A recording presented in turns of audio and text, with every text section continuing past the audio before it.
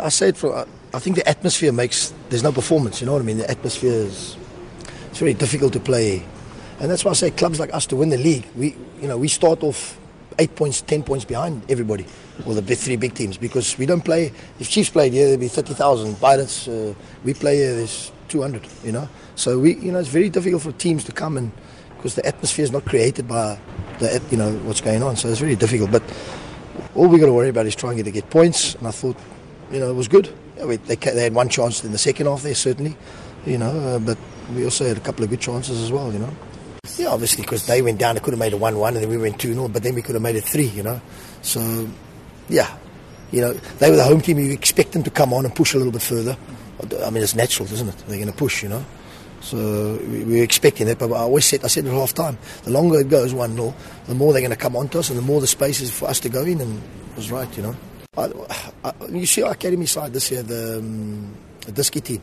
I mean, they're really young, and they're fresh, and I watch them every week, and I think there's some real good ones there, But obviously, the biggest problem we have in South Africa, I always say, is the size.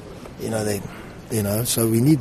Yeah, I'm not saying good small players are good, but I'm saying we need a little bit of. This boy, the little one to come on now, he's tough and he's got legs and he can go. Solly boy wasn't good when he came on, but he's got pace and he looks like something, Yes, it is disappointing. I think up until their first goal, we were well in the game. I thought that up until then, I don't think we created many, but nor did they. It might have been the first shot on target in the game, I'm not sure. To be really solid and compete with one of the better teams in the league, and then to concede like that was disappointing.